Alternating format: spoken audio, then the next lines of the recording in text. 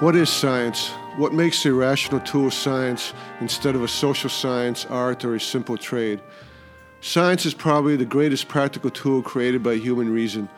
It is both a savior for workers, but also another possible source of tyranny over the workers of the world. So much so that in our modern world it has reached the point of being a demigod for most secular religions, such as law and politics, that have always been tyrants over the working class anyway. Workers must understand what makes science science in order to understand how it works and how it can both be a savior and a possible tool for tyranny by the powers that control us. It turns out that science can be defined very simply.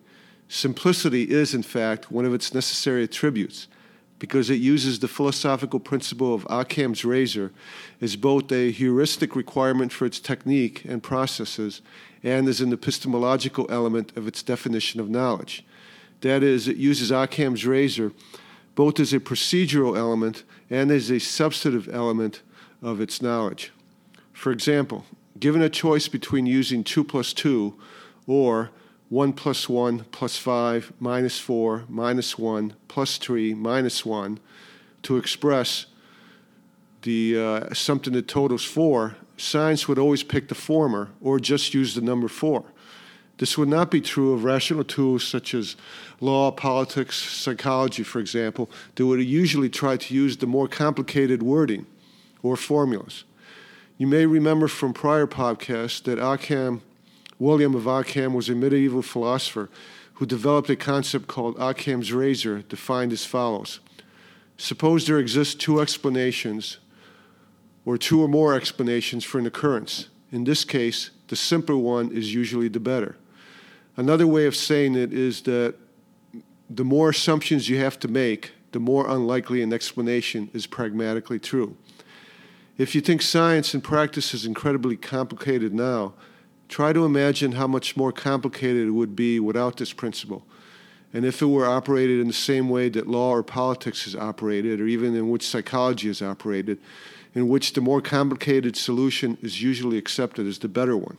For the working class, science is defined as follows. Science is a conceptual tool for predicting future experience based on past experience that uses the scientific method. The scientific method is a technique with 4 attributes as follows. Hypotheses that can be tested through repeatable, falsifiable, and parameter-controlled experiments. These are simple attributes, but missing one means that something is not a science. Occam's razor applies to all of these 4 attributes. The first attribute is a hypothesis. As we discussed in the earlier Truth or Illusion episodes in the Philosophy of Language series, when reason views sense experience, it does not do it as a blank slate. There's always a fabric of language by which reason works with consciousness in order to seek power over others and the world. The hypothesis used should be as simple as possible in order for the scientific method to work. This is true pragmatically for what hopefully should be obvious reasons. For each sense experience or phenomena that we experience or observe, there are almost always an extremely large and usually incomprehensible number of possible explanations for the sense experience or phenomena. For example, Occam used the example of the simple raising of one's finger, which creates an infinite number of possible explanations for this act because the raising of the finger changes its relationship with every other point in the universe. As a further example, think of formulas and statements in physics.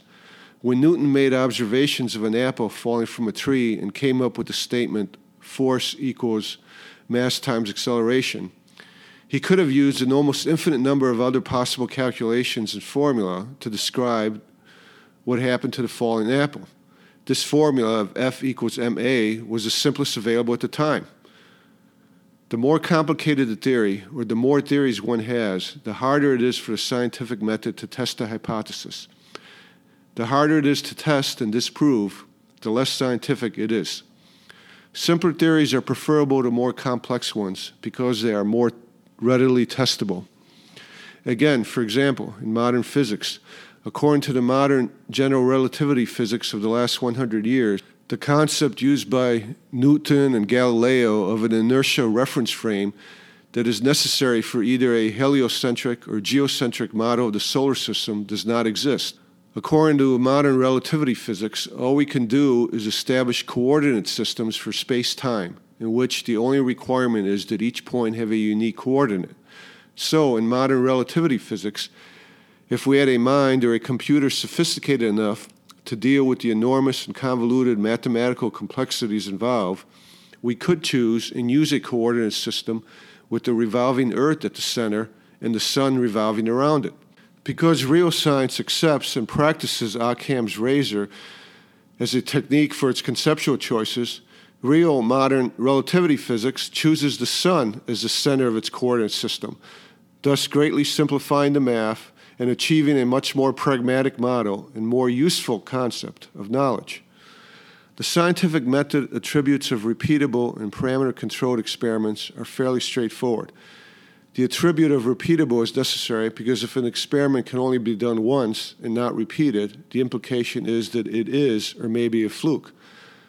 Parameter-controlled experiments are necessary because if we have an experiment with so many parameters that there's no way to have practical control over them, nor to accurately and rationally keep track of them or measure them, it is usually impossible to reach definite conclusions. So, for example, assuming a solar system model of the Earth revolving around the Sun is much simpler in terms of parameters than an Earth-centered model in which the Sun revolves around the Earth, though theoretically the latter is possible in abstract form. But its complexity in practice makes it impossible to conceptually create, due to the almost infinite number or incomprehensible number of parameters involved, at least for the present.